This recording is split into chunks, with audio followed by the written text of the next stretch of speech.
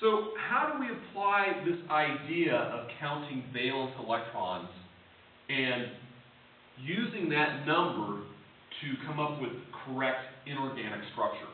Let's look at an example. Let's draw the structure for NH3. To count valence electrons, 1, make a table. Nitrogen is in group 5.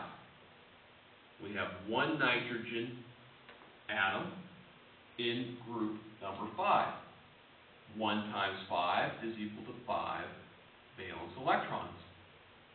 Hydrogen, we have 3 hydrogens. Hydrogen's group number is 1. 3 times 1 is equal to 3 valence electrons.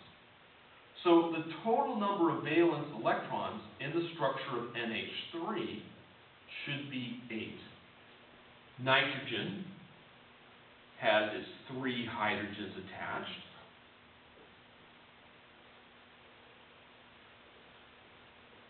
If we count the number of valence electrons, we have 2, 4, 6. Each line represents 2 electrons being shared.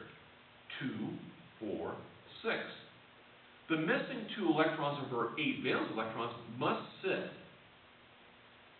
with nitrogen. So we have a total of 2, 4, 6, 8 electrons. Sometimes we could represent that as being the following.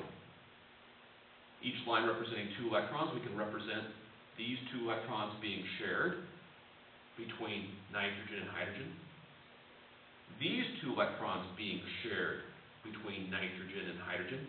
And these 2 electrons being shared by nitrogen and hydrogen with the non-bonded pair sitting on nitrogen. If we count up the total number of electrons about nitrogen, we see that we have 2, 4, 6, 8 electrons around nitrogen. We have a full octet.